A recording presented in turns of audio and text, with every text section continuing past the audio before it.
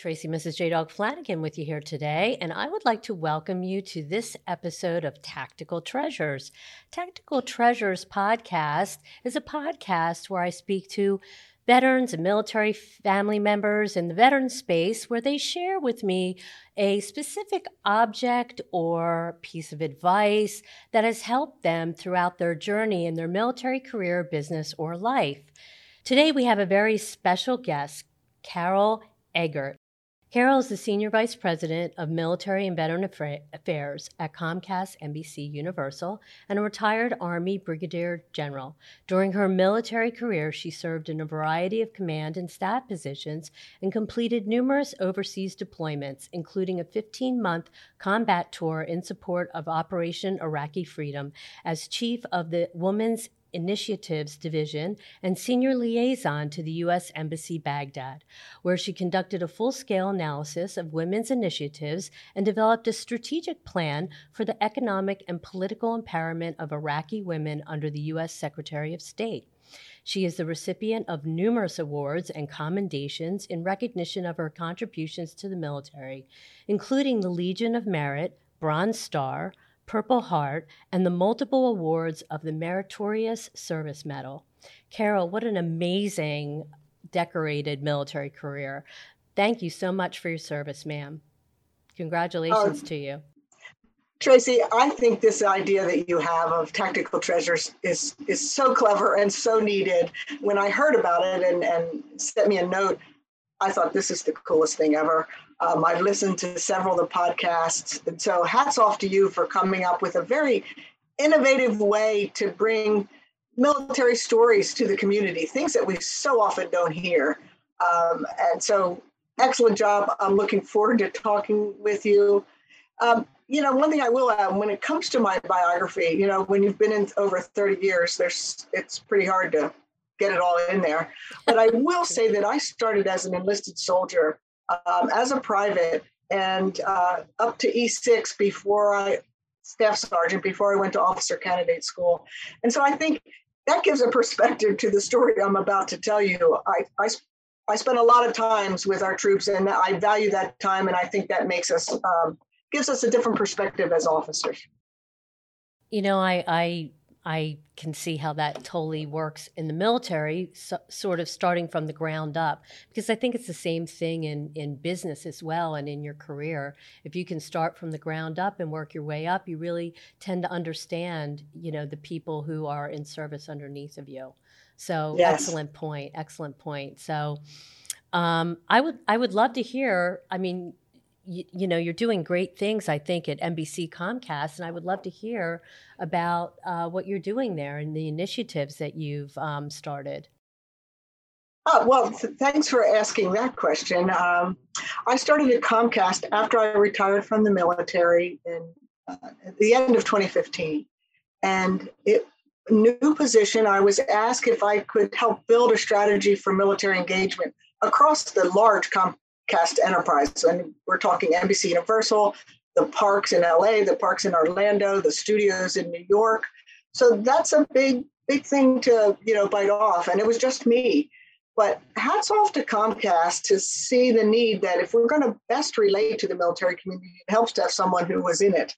So we now have a team of about to be 11 folks, all with a military background, to include military spouse, military caregiver, those who have served, currently serving in the Guard and Reserve, and then a military family member. So we certainly understand our military community, and I think that makes us a really strong team.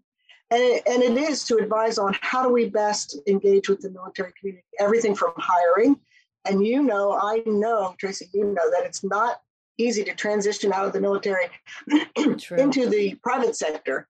And so you have to help on both sides, the transitioning service member, as well as our recruiters, our hiring managers, our supervisors, our leadership, to explain what is this very unique military talent when it comes to hiring. And then when it comes to supporting the military community, how do we do that? There's hundreds and hundreds of military nonprofits. And how do you best, with your foundation, support those? How do you create the partnerships you need to make a stronger military community. An example with this focus on DE&I lately is we supported the Women's Memorial at Arlington to support a Women of Color in the Military exhibit. It's now a traveling exhibit, but just understanding that women of color in the military have a different story, and we need to bring these stories out.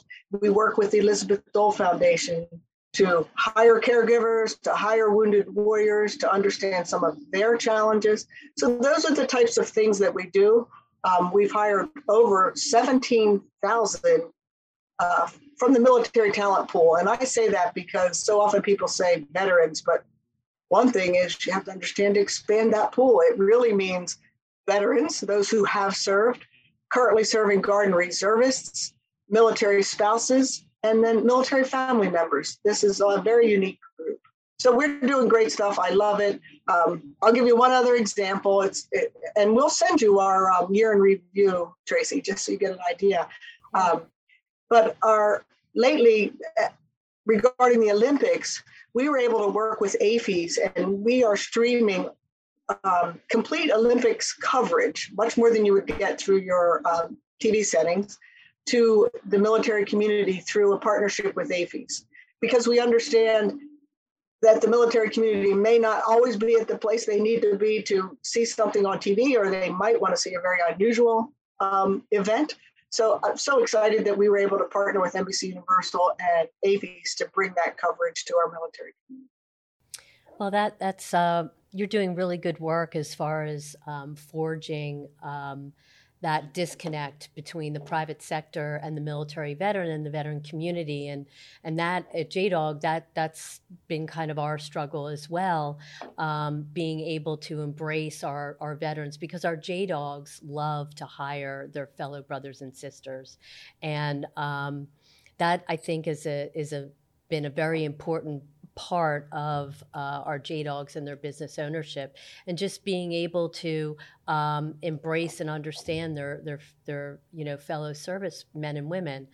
And I think that's a great need out there. I think in the private sector is having that liaison who understands the military, who's been in the military, who has served, that can help the company and HR understand the incredible talent that and skills that service members, women and men, bring to the private sector. It's just unbelievable. Tracy, I think I'm just so proud of JDOG. I was involved with you folks back when you were at St. Joe's and building that company. What a great idea! Certainly, as we have all the aging boomers that are downsizing and cleaning out, it's just great to have the services that you bring. And you're right. I would say one of my personal goals is to always work on lessening the civ-mil divide. And I will tell you that it's not a divide born out of malice. It's just a lack of knowledge and understanding. Everybody will say we love the military, but that's not the same as we understand the military, and that because of that understanding, we can work together. So I think it's really important. And what you're doing here, I think, lessens that just a little bit, brings another color to that story. Oh, thank you. Thank you. And I, as a civilian myself, I can say that, JDOG has made me and forced me to understand the military and the way I feel about it now is I think that civilians, it is it's our duty and our obligation to not only say, oh, I'm a patriot, I support the military, but we need to put our money where our mouth is, so to speak, and we need to learn. And, I've made it a point myself to learn, to understand the MOSs, to understand what PCS means, to understand, and now being the assistant director of our foundation, we're in the, understanding PTSD and mental health issues and focusing on combating veteran suicide. And so, I think there should be more of that out there, because once a person goes into the military, they come out and they're forever changed. They're a totally different person. Very, very transformative experience. And what I think so many people don't understand in a very positive way. There's an awful lot of myths out there that we come out broken, and we all have to do what we can to counter that myth. One thing we've done, and I'd like to share it with your audience, Tracy, is that we created a partnership with Psych Armor, psycharmor.org, and we created content, think of it as a school of no-cost content on understanding the military and how to best support engaging with the military. A simple course, and I call them courses, but it's really web content. A simple one is 15 things every veteran wants you to know.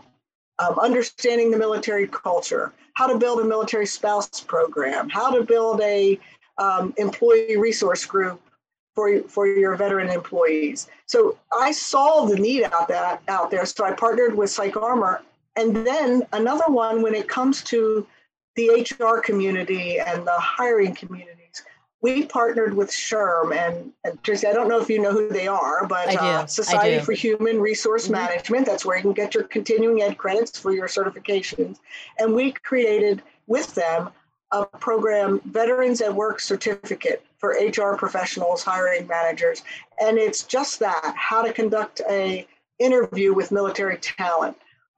Once again, understanding where to recruit and where should your talent acquisition programs be focused. Understanding military spouses.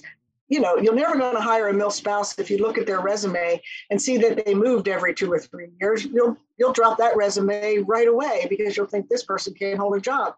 Right. And you'd be surprised at the number of people that don't understand that a military spouse moves all the time with their active duty spouse.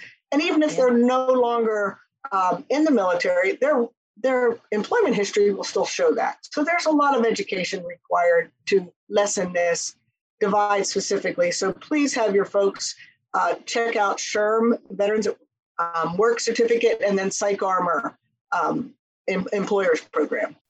I've actually gone through the content on Psych Armor. Great. So I'm very familiar with that. That was very helpful to me in the beginning. Great content there, I think. For the Thank you for doing society. that. I'm thrilled that you did. And we have to tell your audience, we just said 15 things every veteran wants you to know. What do you think the number one thing is, Tracy? And rather than put you on the spot, I'll tell you, because since I served in the Army, the number one thing every veteran wants you to know is that we are not all soldiers. Correct. You know, right. Civilian community doesn't realize there's airmen, there's coasties, there's Marines. Don't ever call a Marine a soldier, as you know. They get very upset about that, by the way. We have 3 Marines in our office.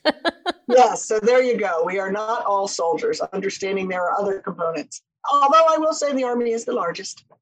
Okay, Carol, so we could talk about HR stuff and all day. But let's dive into your treasure. I'm really excited to hear about it. Well, it's a little unusual, Tracy, but it has a bit of a history.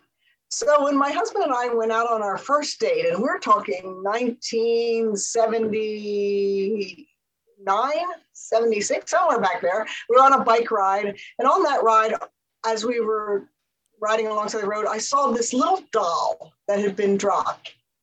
And I picked it up and thought, this little thing needs a home.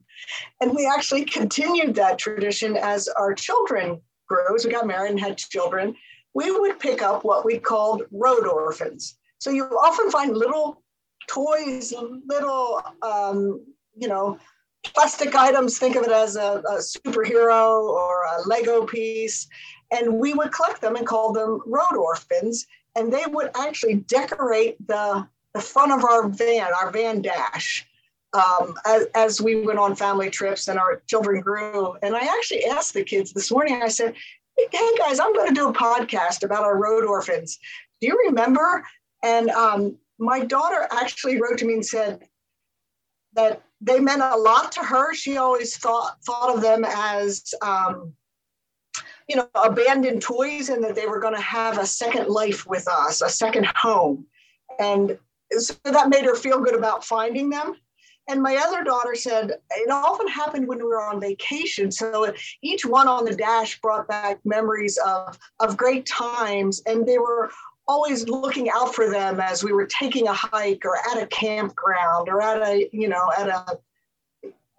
think of it as a national park or at a monument. And so my son said, I always thought of it as a family, like a souvenir, that it reminded them of our family trips, something someone else discarded and that we picked up and had new meaning for us in our family history. So I think it's kind of funny to talk about road orphans, but by the time my children grew up, we had a whole dash full of them. Now we have since sold that van, but we actually saved all the road orphans. But that leads me to my tactical treasure, and I'm a little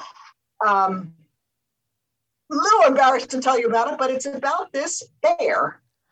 If you can see this bear. I can. Oh, look at him. Or her. Isn't he Him. cute? Oh, it's him. So he's a him. Very decorated, I could see. Very decorated, but he didn't start out that way. My sister, everybody in my family, I have 7 brothers and sisters, knew that we collected road orphans because, of course, they were all over our van dash. And she actually, with her family, saw this alongside of the road in the rain, all smashed up, soaking wet, and thought, this is the ultimate road orphan. They turned around, went back and got it, gave it a bath, washed it up, bought a uniform for it. And then as I was leaving for Iraq, they presented it to me. But before they did, the funny story is they were preparing to come to our departure event, and they set the package down and ran over this poor little bear. So his eyes are actually quite. So we figured, if he can live through that, he can come with me to Iraq. And that's exactly what I did. I took Axel to Iraq with me. I have to kind of wonder, what's a colonel doing with a stuffed bear in her backpack or in her duffel bag? But I don't know. It represented to me family, shared memories, people back home thinking of you. And even before I left, I'll show you another thing. I gave each of my children what we called Axel's parents. Aww. And they got a bear, has my, dog tags, and they got a bear to think of while I was gone. Now, I have to tell you, my children were in college when I deployed. So it's not like they were little kids, but in a way, I've often said it's harder on older children because they know what's going on and they know the dangers. Sure. So they each got a bear to think about my time away. So Axel, what he came to represent to me, if you look at him, when he went over, he had nothing but his uniform. Sure. But as I met people, and the military, they would give little pins, a little token. So he went over there representing my family back home. But when he came back with me, I have all of these little pins on him for people I had met, from the embassy events I had gone to. I was, as you mentioned, I received a Purple Heart when I was in the triage unit. They came to me and presented a combat action badge. So I even put this on Axel, because don't wear them when you're in theater. And then I was presented a Purple Heart. You can see I put that on Axel. He's come to represent to me, and I still keep him around, my tour of duty in Iraq. As silly as it may seem for a colonel and a general, to carry around a stuffed bear, I think it shows that we're all human, that we all need connections back to family. And we need connections to our experience in Iraq and to the people we met. I have several that are so important to me. I worked with a Australian diplomat, and of course she gave me a kangaroo that's on here. Each one has meaning. And it just means so much now that we're back here that I can look at this every now and then and think of the people I met in Iraq. And, such a transformative experience to be in a combat zone for 15 to 18 months. So Axel means that to me. But on my way over, and I would take pictures of Axel in different settings in Iraq. Axel at the Saddam Hussein Palace, Axel with the camels, Axel as we were preparing to leave. My thought was always to write a children's book about Axel in a combat zone, Axel's tour, much like Flat Stanley. I was just going to say that. It reminds me of Flat Stanley. That's great. exactly what I thought of, and I would send everybody pictures back. Okay, Axel's out at the palace today. Axel's at the firing range.